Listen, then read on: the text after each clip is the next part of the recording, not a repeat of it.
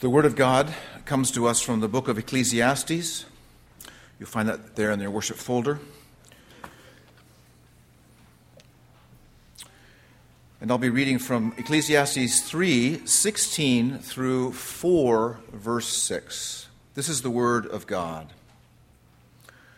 Moreover, I saw under the sun that in the place of justice, even there was wickedness. And in the place of righteousness, even there was wickedness. I said in my heart, God will judge the righteous and the wicked, for there is a time for every matter and every work. I said in my heart, with regard to the children of man, that God is testing them, that they may see that they themselves are but beasts. For what happens to the children of man and what happens to the beasts is the same. One dies, so dies the other. They all have the same breath, and man has no advantage over the beasts, for all is vanity. All go to one place. All are from the dust, and to dust all return. Who knows whether the spirit of man goes upward and the spirit of the beast goes down into the earth? So I saw that there's nothing better than a man who should rejoice in his work, for that is his lot. Who can bring him to see what will be after him? Again I saw all the oppressions that are done under the sun, and behold the tears of the oppressed, and they had no one to comfort them. On the side of their oppressors there was power, and there was no one to comfort them. And I thought, the dead who are already dead more fortunate than the living who are still alive. But better than both is he who has not yet been and has not seen the evil deeds that are done under the sun. Then I saw that all toil and all skill in work come from a man's envy of his neighbor. This also is vanity and striving after wind. The fool folds his hands and eats his own flesh. Better is a handful of quietness than 2 hands full of toil and striving after wind. The Word of God. Thanks be to God. Let's pray. Father, I can feel it in the room. These are sobering words from a very curious book. We ask, Lord, you will guide us to how we are to apply this, what it means. What does it mean in light of the whole book? We thank you that you are the God who can help us make sense of this and drive it home, that we would find our need for a Savior. And it's in Christ's name we pray. Amen. Well, you could feel it in the room. I was up here, and I could feel it. What do you think of those words? Aren't you glad you came to church? It's better to never been born. It's good stuff. We're going to find out how it can be good. Ecclesiastes is going to rock your world a bit. You're going to ask, what on earth is this doing in the Bible? How did it get here? What am I supposed to glean from it? And you're probably not listening and you're probably not reading it correctly if you're not troubled by it. That, I think, is one of the purposes of it. I don't know if Ecclesiastes is going to meet many felt needs. And so our writer, we believe, is Solomon, has finished this poem, famous poem in Ecclesiastes 3, 1 through 8. We looked at that last week. The book ends. There's a time to live and a time to die. And it's a beautiful poem, and it's probably the most popular place in the Bible. But today we're going to look at Solomon as he opens his eyes and says, well, where else can I find meaning? Where else can I find some meaning in the world? And so there's really 4 areas that we're going to look at in our text today. And he's going to look for the idea of justice. He's going to look for dignity, relief, and for peace. The first thing we want to be very careful with is that Solomon is giving us his observations. He's giving us his viewpoint. And we want to pause and say this is all under the phrase, under the sun. So he's a king. He's experienced all kinds of pleasure and power. He's reflecting on his life, and he's looking out, and he's going, I want to find out if my premise is true, that there's a lot of activity on the earth, but it's a lot of striving after wind. It's just mere effort that looks like breath that doesn't last. He wants to find out, is there really something out here that's meaningful and worthwhile to pursue? And it's interesting because he's already pursued so many things, and he's writing for the benefit of his audience, his original readers, and for us.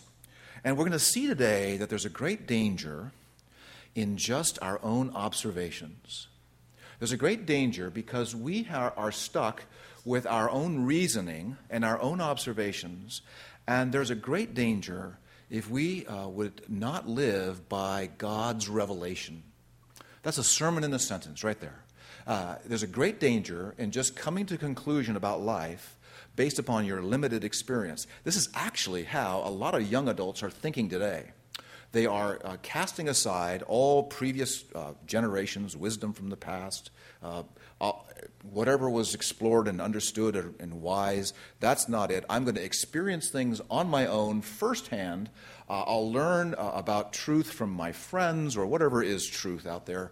It's an experience-based wisdom. That's really what's going on today. And boy, that is a really wearisome thing to reject the wisdom from previous generations. And I've mentioned when I do weddings the basic confusion that everyone has because they're having to receive traditions from the past, and no one knows what those are. They have a sense that they walk in the room. I think I'm supposed to be somewhere over here, and the groom and the bride and they've in all their experimenting for novelty, there's a loss of what has been received in previous generations. So the danger is Solomon is providing for us his observations under the sun, and we know we have more revelation than he does. And so what I'm doing up here is I'm going to reveal to you all my cards. I don't have any pastoral tricks up here. Here's what I'm doing. And you know this is kind of how we preach here. And that is that we take the text, and if it's in the Old Testament, we're going to drive it through to the cross. That many of you are here because you want to understand that and learn that and experience that. So we're looking at this text, and I'm going to lay out for you that I'm watching to see how Jesus addresses this limited human wisdom. And so here it is, verse 16. This is Solomon saying, look, how about the courts? The courts have got to give me some meaning. I saw under the sun that in the place of justice, that's the court system, even there was wickedness. And in the place of righteousness, even there was wickedness. And so Solomon is now seeing that the one place that humans distinguish themselves from plant life is the courts. Equal justice under the law, we as Americans enjoy that. And you would think that in the court system, even in ancient pagan kingdom, you're going to go and you've been defrauded, and you're going to have a chance to go to court, and of course reason is going to reign, and your case is going to be heard fairly, and you're going to get justice. And Solomon is looking out at the court system, perhaps his own court system in his own kingdom, and he's saying, man, this is really messed up. The one place where you'd think human flourishing has created something of lasting value, of reliable experience, and that would be of justice. And he says, no. He says, it is not happening. There is a brutal inconsistency. It's really troubling. The highest place, the court system, is failing. The innocent do not get their justice. Remember, Solomon is observing and watching and taking a look at areas, and he's wanting to find lasting meaning. And in the place of where you could anticipate righteousness, he sees a brutality going on. It is not funny when someone is innocent and they do not get their just case listened to, and they're not vindicated. And they're thrown in prison. And we know this actually is happening around the world. In our own court system, there are things that are outrageous that happen to people. And so it is a brutal, sort of dog-eat-dog world. And it's not just the sort of, it's at the highest levels of human experience. A real picture is being painted here for us of how difficult it is to live in this world. And so then he looks at the idea of dignity. Look at verses 18 through 22. I said in my heart, and we're in on his own reflection here. I said in my heart with regard to the children of man that God is testing them, that they may see that they themselves are but beasts. Now that's a really enigmatic, that's a hard text to unpack, and I'll try my best here. For what happens, and here's his reasoning, that God is testing us, and we'll look at that. For what happens to the children of man and what happens to the beasts is the same. As one dies, so dies the other. It's interesting, this is right on the heels of his reflection about the court system, a brutal, beastly system. And then he's reflecting now on, you know what? Something's going on, and he says that God is testing us that we might see or perceive things this way, that there's really no difference between man and beast. That's actually here in Ecclesiastes. It says it in verse 19. Verse 18, that they themselves are beasts. And they all have the same breath, and man has no advantage over the beasts. In other words, in the end, a kingdom may come, it may flourish, it may do well, but it's filled with people who are dependent for breath, like animals are dependent on for breath. In the end, nothing really lasts. All is vanity. All go to one place. All are from the dust, and to dust all return. And then he sort of reflects philosophically here, verse 21. Who knows whether the spirit of man goes upward? This is probably how people talked. And the spirit of the beast goes down into the earth.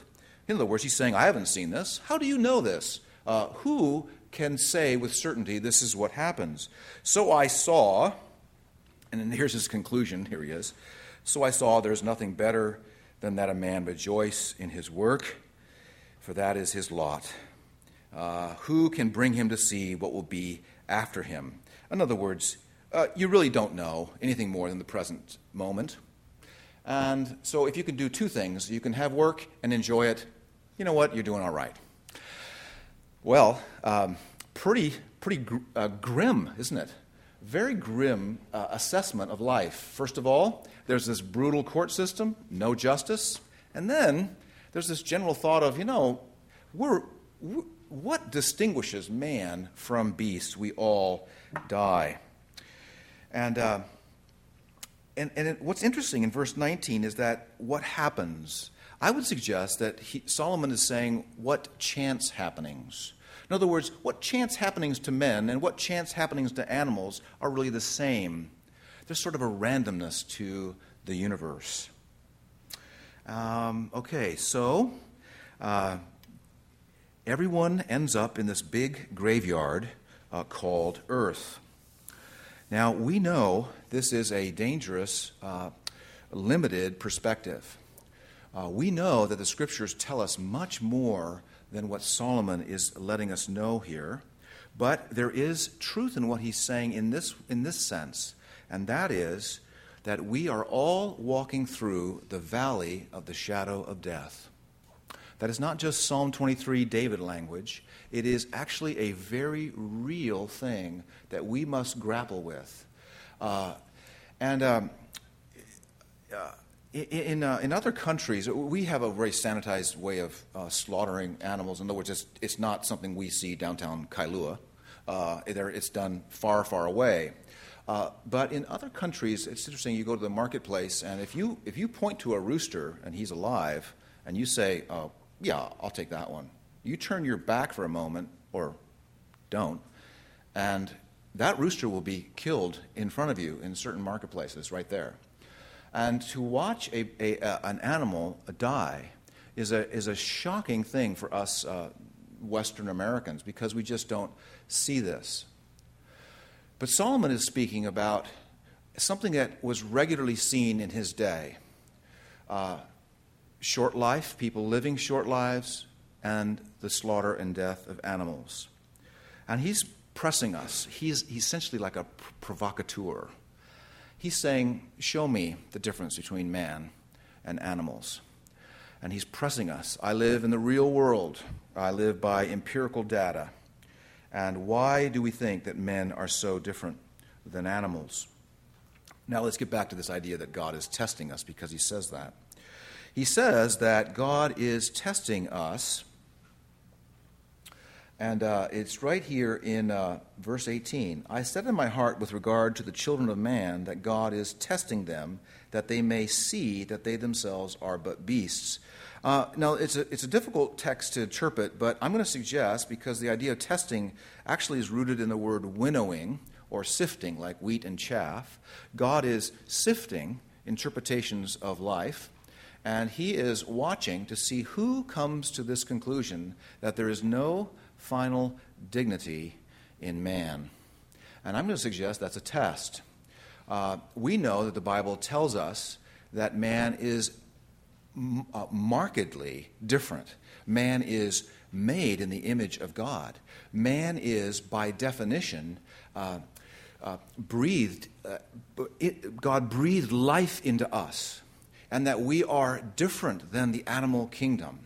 And so we know that we should hold on to the dignity of man. And Solomon is pressing us, is this how you see the human race? How do you see yourself? What is your perception? What is the data that you're collecting, and what is it based upon? And at this point, we would say there are no chance happenings. There are no random things in the universe. And when you meet a man, you have never really met a mere mortal.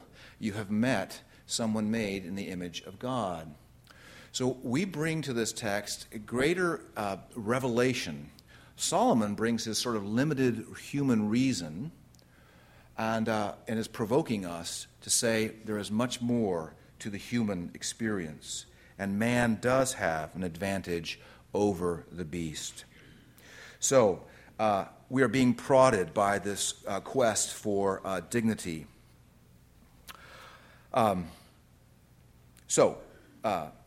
Let's pause for a moment and let's find Christ entering into this brutal assessment of man's existence.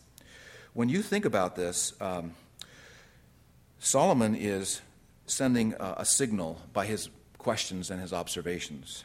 He is sending a signal of, I want to find meaning, but I find no meaning. We would respond to say, and this is a cynic's and a skeptic's kind of question, we would ask, who told you there was meaning to begin with? Who told you there was something worthwhile to begin with? Solomon is in a quest for meaning that transcends the moment, and his reason cannot help him. We in our day are told more and more about what reason does for us. Reason is not opposed to Christianity, but reason is now shaping the way we think about life, modern life, postmodern life, the latest study, the latest government research, the latest decision from the university. These are shaping how we are thinking, and it is largely all under the sun. Western civilization is in its last gasp of understanding the Christian worldview, if you would have it put that way. I will always remember, this is a pre-conversion days. I became a Christian when I was 19, but when I was 18, I actually visited UC Berkeley in California, affectionately called Berkeley. And I was there. A friend of mine went there after high school, and he was in a pre-law program. And so I attended a class with him. And I thought it was quite remarkable that in this class, the professor was making a presentation on the basis of Western law and using the Ten Commandments. And so I'll always remember that I learned that the Ten Commandments are in Exodus 20. I didn't know that. And I learned it from a Berkeley professor. So here, the reason why I bring that up is that if you do not have God's transcendent reason, God's transcendent law, God's transcendent revelation, you have entered into a world of serious inhumanity and brutality. Because the only way that the government or whoever is in power, dictator, whoever is in power can assert their will is through power. They have no leverage by way of some transcendent truth that is uniting the people. They only have the sheer will to power. Christ entered this brutal world, and he saw firsthand the injustice of the court system. He experienced the injustice of a religious court and a secular court, the Roman court. So when Solomon is lamenting, there is just wickedness reigning, we approach this and say, yes, and what did God do about that? And he sent his son, and his son was wrongly accused and experienced injustice in order to deliver us from the tyranny of a broken world. It's interesting that tyrants in the Bible are brutal.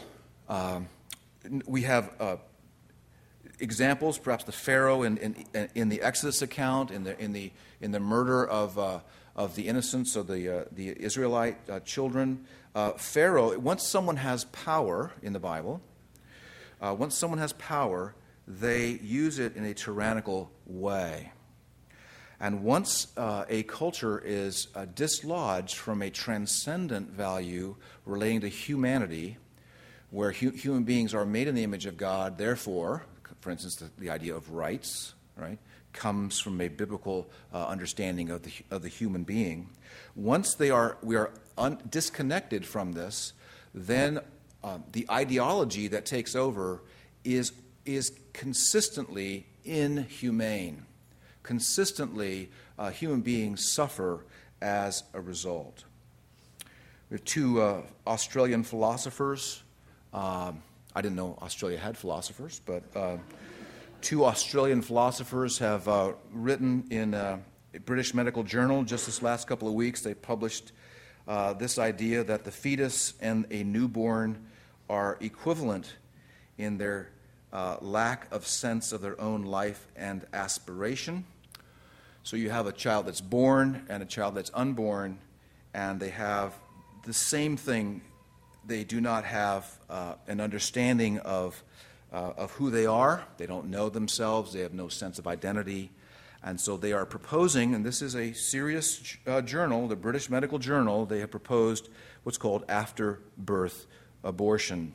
And their thought is this: as long as it's painless and the baby is not harmed by missing out on a life it cannot conceptualize. And so only university professors can rightly conceptualize life. And they now become the standard. So this brutal tyranny not only comes from the court system, but the brutal tyranny can come from universities. It can actually come from religious groups. Jesus experienced that brutal tyranny.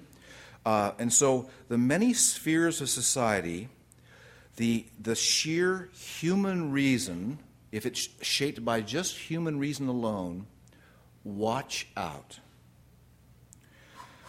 Jesus was brutalized by human courts, he received no justice, and yet God worked in order to bring about our freedom from these tyrannies through the life of his Son. And Jesus has come to set up a new government, and it is not based on tyranny, but is based upon the mercy of God. Christ gave his life for humans. Christ came with the revelation of God's mercy, and we were not left to mere human reason and observations. So Solomon has helped us. Solomon has said something that's hard for us to grasp or to agree with, perhaps, but he's pointed out that sheer human reason alone is not enough to give man dignity. That's interesting now in chapter 4, verses 1 through 4. Take a look at this next subject. The next subject is he's trying to find relief. And now look at the wickedness and where it goes. Again, I saw all the oppressions that are done under the sun. Look at verse 1. And behold, the tears of the oppressed, and they had no one to comfort them. On the side of their oppressors there was power, and there was no one to comfort them. So he's crying out for relief. He sees people in power using their power to oppress other people. And then he wants relief from the overall situation of life, and then he begins to reflect on the dead. Look at verse 2. And I thought the dead who were already dead more fortunate than the living who are still alive. And better than both is he who has not yet been, in other words, you haven't been born, and has not seen the evil deeds that are done under the sun. And then one last thought, this sort of kind of comes out of nowhere. Then I saw that all toil and skill and work come from a man's envy of his neighbor. This also is vanity and striving after wind. Relief. Well, relief is needed. This limited perspective has a very accurate view of what happens when people are put in power. We look upon the history of man and the brutality that man has perpetrated against his fellow man, and is quite extraordinary. This last century, the 1900s, was called the century of genocide, and where power was assumed by an elite, and an oppression like the world has never seen before began, whether it was the Russian Revolution or the killing fields of Pol Pot in Cambodia in the 1970s. You see the oppression of the apartheid in South Africa. Around the world, even in just 10 years ago, Rwanda and the genocide that took place there. We think of the Serbs and the Croatian and all that conflict. And so people in power brutalize. So what does God do? He looks at these inhumane systems, and he sends his Son, the ultimate Lord of glory and power, and makes him an unknown, born in a small little place. And he comes to serve not through power, but through humility. And he uses his power to heal and to restore. The world has never seen something like this.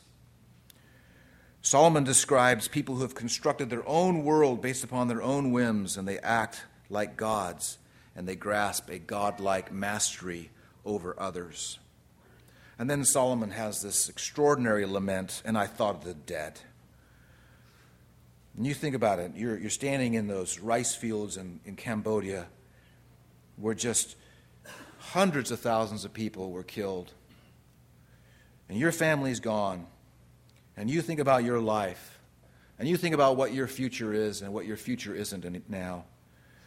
And can you not reflect a bit with Solomon, who said, I thought of the dead who were already dead, more fortunate than the living, who are still alive. And then better than both is he who has not yet been and has not seen the evil deeds that are done under the sun.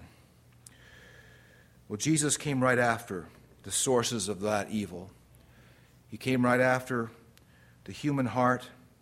He came right after the devil, and ultimately he will conquer the world system in total. And he alone will provide relief for our souls. And then there's this search for peace in verses 5 and 6. The fool, in response to this troubled world, that's what's going on. Now we have a mention of the fool. The fool folds his hands. That means he caves in. He says, man, this is too much. He sort of self-medicates. I'm going to go inside. I'm going to disengage. I'm going to fold my hands, and I'm going to, and the result is he's not going to take care of himself. He's not going to do anything. He's immobilized. And Solomon puts it this way. He says he eats his own flesh. It means he's on a kind of suicidal mission. He's so intimidated and so disturbed by what he sees, he just completely disengages. And so toil and work, verse 4, is motivated by envy. We have this brutal world system underway. It's extremely, extremely troublesome and dark, this picture. And then Solomon concludes this section, better is a handful of quietness than 2 hands full of toil and striving after wind. He comes back to the theme that he's been working on, and that is this. Live in the moment, and if you can have something special called quietness, don't underestimate it. Meaning, if you can turn away from the drivenness, if you can turn away from the toil and the endless desire for more, and if you can find quietness, consider yourself to be most wise. Don't turn to sloth, but turn to happiness in your work and find quietness.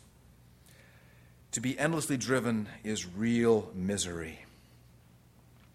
Blaise Pascal said that the human condition is that we cannot sit in a room by ourselves and be at peace with ourselves. Augustine said that we are restless. And the human condition is described here in Solomon's words. It's better to have quietness than 2 fistfuls of toil and fury. And so our response to this, I want to speak to your heart for a moment. These are brutal texts, aren't they? It's very difficult. It's difficult to preach. It's difficult to make sense of it. But I'm wondering just how okay we are with all this. It's a tough world, but we learn how to deal with it. We hear of atrocities in foreign lands, and it's sad. We know that people strive for power, and there's corruption in the world, but we try to make the best of it. We cope. We know that people are beast-like, and we try to avoid them. We watch our workaholism. And some of us get really down, and it may have been better to not have been born. In other words, my question to you is, are you okay with this world? Are you bothered by how Solomon has described it? I mean, or is it just sort of I've figured out how to be happy. I'm okay. In other words, who in humanity is really moved by this? Yes, there are a few heroes that come along and try to correct injustice. But the vast majority of us are sort of get along, go along. We're not really that moved. We walk through the valley of the shadow of death. We know that the world is a dark place, but we make the best of it. Solomon has been our tour guide, and he's trying to say to us, I've tried everything, and you're in trouble. But we're not really moved. We're used to it. We're desensitized. And we're largely unmoved. And I want to suggest to you that we cannot distance ourselves from that animal-like quality of life that Solomon has described. In other words, I want you to know that we are actually described as animals in the Bible, And if we can see our animal-like qualities, we can be rescued. Isaiah 53, verse 6 and 10 puts it this way. All of us like sheep. Well, we've done something as sheep. We didn't act intelligently. We didn't work to restore the world or to right wrongs. All of us like sheep have done what? We've gone astray. You see, I don't think we're ever going to be moved to change personally, to look to Christ, to believe in the kingdom of God and move in the peace of the kingdom of God until we say, you know what? The brutality and the animal-like living that I see around me, the lack of human beings responding as image makers to the voice of God. I'm part of that. I'm a sheep who has willingly gone astray, and I liked it. I was happy. I made my life. I found peace. All of us, like sheep, have gone astray. We have turned every one to his own way. That's us today as we take the Lord's Supper. We have no passion to do anything about the situation we're in because we're busy going our own way. So the only one who was moved is our God. And he came, and he sent his Son. And here's what the agenda was. Verse 6 goes on and says, Then the Lord laid on him the iniquity of us all. And then verse 10 says, this is Isaiah 53:10, it was the will of the Lord to crush him and put him to grief. If you think Solomon knows what it means to lament and to have sorrow, meet the ultimate and final Solomon, who is Jesus Christ, the truly innocent one who deserved nothing, not a single aspect of how he was treated.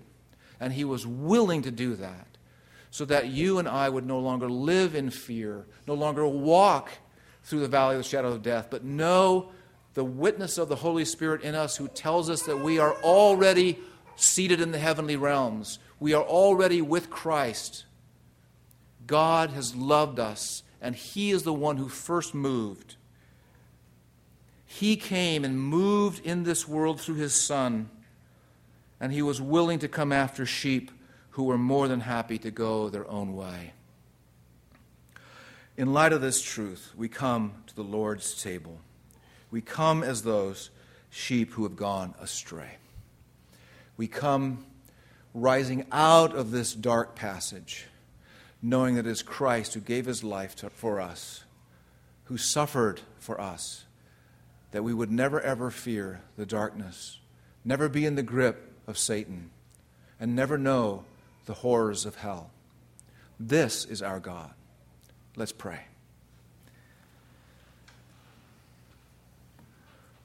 And so we pray, our Heavenly Father, that we know that you have sent your Son who knew true oppression.